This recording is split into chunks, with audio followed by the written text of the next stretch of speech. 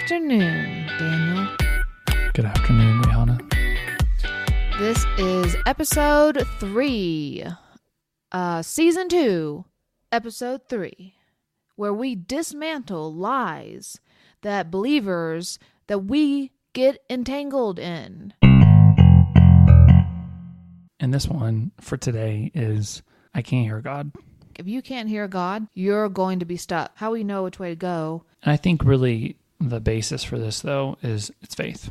You don't really fully 100% know. And that's really what faith is and what trust is. And I like that. And you end up eventually seeing the fruit of that. But before we dive in like crazy into it, wanted to talk about tipping. Tipping, I don't know like how you guys feel about it, but it's crazy like how tipping is like just everywhere. And it's like kind of one of these things where it's like, okay, like I've already tipped at like 3 places today. All right, I'm all tipped out. All right, 4th one, I'm sorry. You did great, but seriously, I've tipped everywhere. It's kind of a lie in itself because you feel like you're not generous. You're not a generous person if you aren't tipping, which isn't necessarily true.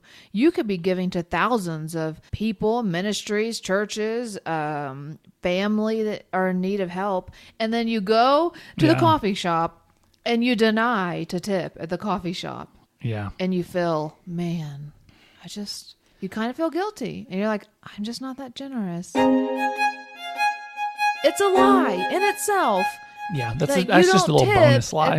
Yeah, it's crazy. So anyway. My approach with it is just in the moment. I don't really think about it ahead of time. I mean, restaurants is pretty much standard. That's kind of how it always has been. But like all these little extra places where you just get hit with it unexpectedly, I cheerfully give. So if I feel like, I'm feeling kind of obligated, or I feel kind of guilty if I do, I don't respond to that, because I don't want to give that any power in my life where, I make decisions out of guilt and obligation, and because those are terrible motivators. Yes. So I know it's like so simple and like little, but I think that if you're like, I always do, no matter what, I can't say no to, at least $1 tip. I have to. Okay, well then you're controlled. You're not self-controlled. You're externally controlled. Yeah. Other people are controlling you. Like, come on, you're just talking about tips. Yeah, I'm just talking about tips, because the reality is you're not self-controlled. You are externally controlled, and you're letting the environment around you tell you what to do. And we're not denying the pressure. Yeah, it's there. It's real. Yeah, it's a real pressure. It's real. For sure. There's people behind you. They're going to see. They're going to see if you gave $2 or $3, or how big your tip was, or when you're out with friends, and they're going to see. Yeah, like how generous are they? Oh my gosh. Are they going to over tip to make it look like they're very generous, or are they going to say no? Yeah. I mean, I think in some situations it's actually very powerful to not tip. To be like, I'm not going to tip. I'm like, but that's not generous. Like, well, I'm already here. I mean, I am supporting the business, and obviously you can get into like how other countries don't do tip and all that kind of stuff. And obviously it's exploded in the last few years where they ask you to tip on like everything. Yeah, and I think it's kind of crazy because it's like, I'm tipping before I even received anything. That's huge, because traditionally, it's a really good point. I'm glad you brought that up. It's restaurants is like where tipping originally started, and you tip after, and a lot of people tip based upon performance and taste and all that kind of stuff. But then so many things like, sure, I mean, the coffee shop, I'm paying for the coffee and it's already kind of overpriced to begin with. And then I'm going to add a few extra dollars, not knowing, is this going to be any good? And I'm going to be honest, in a lot of cases, it's not. Yeah, I know some of you are servers or wait staff, and you're thinking, it's because of people like you. Actually, in regards to wait staff and servers, we absolutely tip more than 20% usually, even if it wasn't that good. But we're mostly talking about places that are like coffee shops or even clothing companies, like, or stores like that, like sort of retail, like, basically why am I tipping you? Like, I just paid for your products. Retail, or even, okay, here's the other one. When it is food, is like we go pick up pizza, like a Domino's. I did all the work here. Or even if it's a restaurant, sometimes they automatically like throw it on there. But it's like, I'm doing all the work here. I'm paying for food, and that's what I'm doing. I did all the work. And I know, like, I don't know every scenario, but ultimately, I think the one that gets me, that I'm like, I easily will tip, cheerfully, easily, are the ones where they say, would you like to round up? Would you like to round up your purchase? Honestly, psychologically speaking, whoever came up with that idea is brilliant. That one's like so easy. This is like places like a thrift store that they're asking you to round up. It's like, why am I tipping? Like, you've done nothing for me. Even there, but I do it though. Yeah, I will do it because I'm it is like, okay, 36 okay, sure, cents. yeah, like, we'll round up. That's fine. Brilliant idea. Whoever came up with that one. It's a very simple ask, and then they usually kind of like frame it in a really like, hey, do you want to see kids stay in poverty for the rest of your life? If not, you should probably round up. No, they never say that. Not that hard. He is exaggerating. Not that bad. They have never said that to us. We'll point to a picture. There's starving kids in Africa. No. You could do something. Oh, my Would you like gosh. to round up 24 cents to help African children starving? No, thank you. No, thanks. No, I can't do that. I mean, seriously, they've never said that. But that's how we feel, even at the coffee shop. Even when there's nothing, no kid being pointed at. You feel like, oh no, I better tip an extra $5 here. I think one of the strange places we saw like a tip, I think it was like a car wash when we were going through. And it was like, what? Why am I like, are you going to come vacuum my car for me? Like, I don't understand here. And all the business owners out there, I think, are really pretty much like, yeah, well, it's just a POS system or whatever. You can just add it on there. It just adds it on there. It's super easy. You just, when and I get it on their end. Yeah. Yeah. They're like, why not? Just add the feature. And that's another reason to not feel guilty and obligated. Like, hey, if you want to, here's an opportunity. Yeah. But if you feel obligated, 12 times a day because you're out shopping and running errands, it's like, oh my gosh, that's kind of weighty. Oh, if you think about it, like 20 times a week times 50 weeks, we're talking like 1,000 times. Yeah. Over the course of a year that you feel guilty. Like that stuff adds up. That's not healthy. It could add up real quick. My mom has tipped. I mean, she likes to eat out like multiple times a day. Hello, Mom, if you're listening. And she's like super generous when it comes to the tipping. I mean, she will tip a lot. And I've thought to myself, wow, she could probably spend like at least, I think we added it up. It was hundreds of dollars a month because she takes family members she could have a full-time person on staff to go pick up food for her at this point. Oh, yeah. I was like, man, she could just pay someone with that salary that she tips with. So anyway, Mom, like, you could be free. Yeah. You don't have to tip so much. People are doing the math like, wow, that is a lot to eat now. Oh, man. Or you can keep tipping. It's fine. But can you hear God? It's funny because I was thinking about hearing God, and we're thinking about tipping and feeling obligatory to do something, and then like you don't really want to do it. The person who feels obligated to do something but they didn't really want to do it, that's the person that we want free today. And I think like in church sometimes you feel like that. You're like obligated to do something, but you didn't actually really want to do it. Yeah. And yet you consistently are tipping and quote in the name of generosity. You're consistently giving your time in the name of generosity, but deep down in your heart, you actually didn't really want to do it. Mm-hmm. So how does this apply to hearing God's voice today? I don't know. Let's see how it applies. I think we'll probably be able to work it in one way or another. All right, let's see how we can work it in today. Daniel, I have a question for you. Okay. The Bible portrays communication with God in many different ways. It does. Like dreams, visions, audible voices. How have you personally experienced hearing God's voice? Personally, I'll get impressions of like, I really feel like we should be doing this, or I really need to reach out to that person, or particularly that happens a lot, like prophetic, or like somebody's randomly on my mind, it's like, okay, God's getting my attention about something, or there's like something that keeps coming up. It's like God communicates in so many ways. And if we limit it to a booming voice in the sky, then man, that would be a reason why you would think you can't hear God. Because if that's true, then I've never heard God. If it has to be a booming voice from the sky, then yeah, I've never heard God then, if that's the case. But it's not. He speaks in so many things.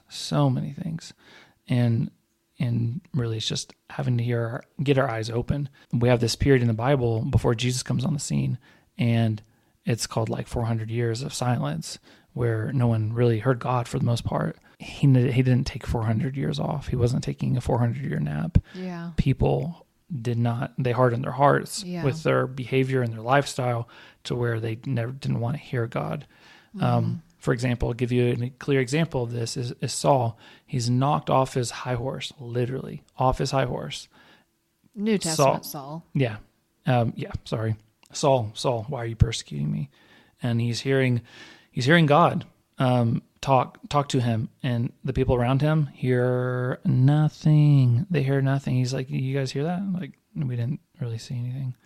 And another story, which I'm kind of blanking on, like where exactly it is. But that's really good. I like that story. Yeah. One reason I really like that story is because it shows that God can be speaking to you. Yeah. And other people don't hear it or can't hear or it miss it. Yeah. Or even don't believe you. Yeah. And so if you are hearing God, it has to align with God's character and the Bible. Come on. If it does not, if you say you heard God for you to go cheat on your spouse, I mean, that's ridiculous. And actually, I know it's so ridiculous, but people have said like, well, I heard God to go do this or whatever. And I would just say, well, you probably didn't hear God correctly, because if it doesn't align with his character or with the word of God, then I would say you just misunderstood. Wow, I'm glad you brought that up, because, I think that's the reason why people are scared to try to even go after hearing God, because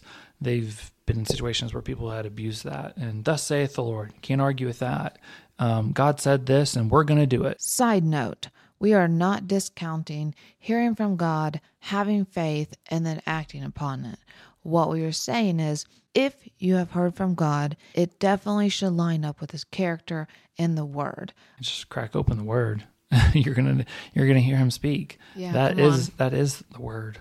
And so so much of God has to be filtered through the word. And if you don't know the word, then that's another reason why you're not going to know if this is God or not, because you're like, I don't really know. Was that me or was that God? And I think the more you understand God and his character, the more you read the word, the more that you practice hearing, the more you're going to know that it wasn't you. And anyway, you should be dead. Right. The new creation, we when we were baptized with Christ, we were baptized into his death, and we're alive in Christ, meaning we're a new creation. Whenever you start walking in this new creation, it's really, you're not going to be asking that question. Was this me or God? Like, there is no me left. Like we're one. We're in unity. Do you have a specific time that you heard from God? How did you hear from God? And how did that impact your life? I was going through a lot of anxiety. Just a lot of anxiety and just not really clear-minded. And really just heard the Lord tell me, I was doing everything. I was doing everything I possibly could, trying to like hear God, do everything. I was striving to just get out of this. And I was very focused on all my problems. And I just heard the Lord say, like, you're more aware of the enemy's presence than mine. And that pretty much changed everything for me. Because from that point, I started, anytime I would be tempted to be like, oh, no, this is coming up again. Oh, no, I'm getting scared. Oh, no, I'm worried about this. I would be like, I don't care. I'm going to get more aware of the Lord's presence rather than the enemy. It was huge for me because I was doing anything and everything for almost a year of like, I'll listen to this podcast. I will read this book. I will say these prayers. I will jump through all the hoops. But at the end of the day, I was just consumed with how the enemy was coming at me. And I was scared all the time and anxious all the time. Yeah. And things just changed simply by just having another thought. And that's how it is for me a lot, is just hearing God, repenting, having another thought. Well, what I love about that is that for a year, tried or attempted to do like a whole bunch of external truths. So you sought after, even well-known pastors, leaders, Christian leaders, like they have amazing things to say. They have good wisdom. But I love that your transformation didn't come from them. Your transformation, and that's the truth, our transformation is not going to come from man. It's going to come from God. It's going to come from his voice. It's going to come from the word of God. And so I love and that's why it's so important for us to hear the voice of God. If you're truly seeking transformation in your life, healing, wholeness, strongholds to be removed, it has to come from God. It has to come from his word. Man's word will never free you. There's many, many, many, many leaders, men, women leaders out there who have really great things to say, and you can reap good benefits from them, and you can get wisdom from them. But when it comes to true freedom, that only comes through Christ. Yeah, man doesn't live on bread alone. It lives from every word that proceeds from the mouth of God. Yeah. This assumes a lot of things. This assumes, one, that we hear God. Yeah. Because we're living off of his word. Right. One. Two, this also assumes that we are going to be partakers of his bread of life. And this is like really what's going to sustain us. And that three, like we're actually connected to him, and that we're actually listening, we're around him, and we're engaged with him. And that's how we're living. Well, that's the second part. What I love is that when you did hear God's voice for the situation you were in, his bread, when God was offering you bread, you actually took the bread and you ate the bread. Yeah. And when the enemy was offering you something else, of course it was all fake, but when he was tempting you with something, like in the garden originally, when the snake was tempting Adam and Eve, you chose to keep eating God's bread, the word of God. And any time the enemy came to try to give you something else, basically denied his offerings, and you continued to eat from the tree of life. You continued to eat from God and his word. And that's awesome. We encourage all of you, if you have anything, any anxiety or anything that you need to be freed from today, just eat from God's word. Choose today. Life and death are in front of you. Life and death are in the power of the tongue, and those who love it will eat its fruit. And we're just, we get this choice. And, if we live by every word that proceeds from the mouth of God, what happens when we have a steady diet of listening to lies from the enemy? Right. I think that, like, seriously, like where we're like, I can't hear God, is you can. You totally can, 100%, and you have heard God. No one says, I can't hear the devil. Like, no one's saying that. And I was like, I just can't hear him. Like, why? Everyone hears the devil. They hear bad thoughts. They hear lies. They hear all these things that I've never heard anyone say. I just can't hear the devil in my life. We have a lot of faith for hearing the enemy, but then we don't have a lot of faith about hearing God, and we go like all around and around of like, I don't know, was that God? I don't know. But let me also touch on one more thing we listen to and hear. Go for it. Because as you're saying that, I just felt like this is really important to throw that out.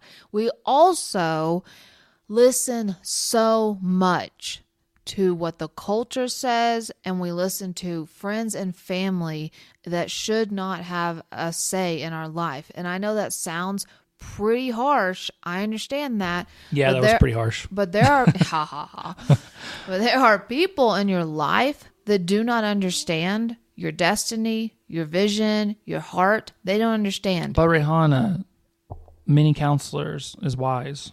Yes, many counselors is wise, but those counselors need to be godly men and women need to also hear from God. Otherwise, they're going to be giving you wisdom that is no wisdom at all. And so I just encourage you that if you're listening to the culture and if you're listening to friends and family that do not understand your heart and they don't know where you're going and they don't know what God has for you, I'm not encouraging you to be mean to them. I am encouraging you to listen honorably, but trash things that basically come against who you are and who God has called you to be. You do not have to receive everything that someone says to you. Right. But can you hear God's voice? Absolutely. Yes, you can. And there are many ways that God speaks to his people still today. The Bible, dreams, visions, impressions, through creation. There are so many ways that God can speak to you. And we pray books, movies, even culture, even if they don't know what they're doing, it still can be signs and wonders. Yeah. Jesus would say, you guys know red moon rises on the east, bad weather or whatever it was. It's like you can interpret the signs, but you can't interpret this. We can even just look at the signs of things around us. And that speaks. Well, there was a donkey that literally spoke. So God can use a donkey. He's not limited. He's not limited on how he can speak. We just challenge you this week, that this week, and the rest of your life, but particularly this week, really just focus on hearing God, seeing God, communicating with him in a new way, whatever it is. Could be a dream, could be something you've never done before. And overall, we just encourage you to just hear God. And we just pray a blessing for your eyes and your ears, that your eyes would see God and you have ears to hear God, and that you do, and that you would tame your tongue when you had said something like, I don't hear God through dreams. I can't see them. I don't do that. I don't hear God that way. You don't have to be like other people, but you also don't need to limit yourself. And so we just take off those limits. No limits this week. No limits to hearing God. And as always, let's keep God first.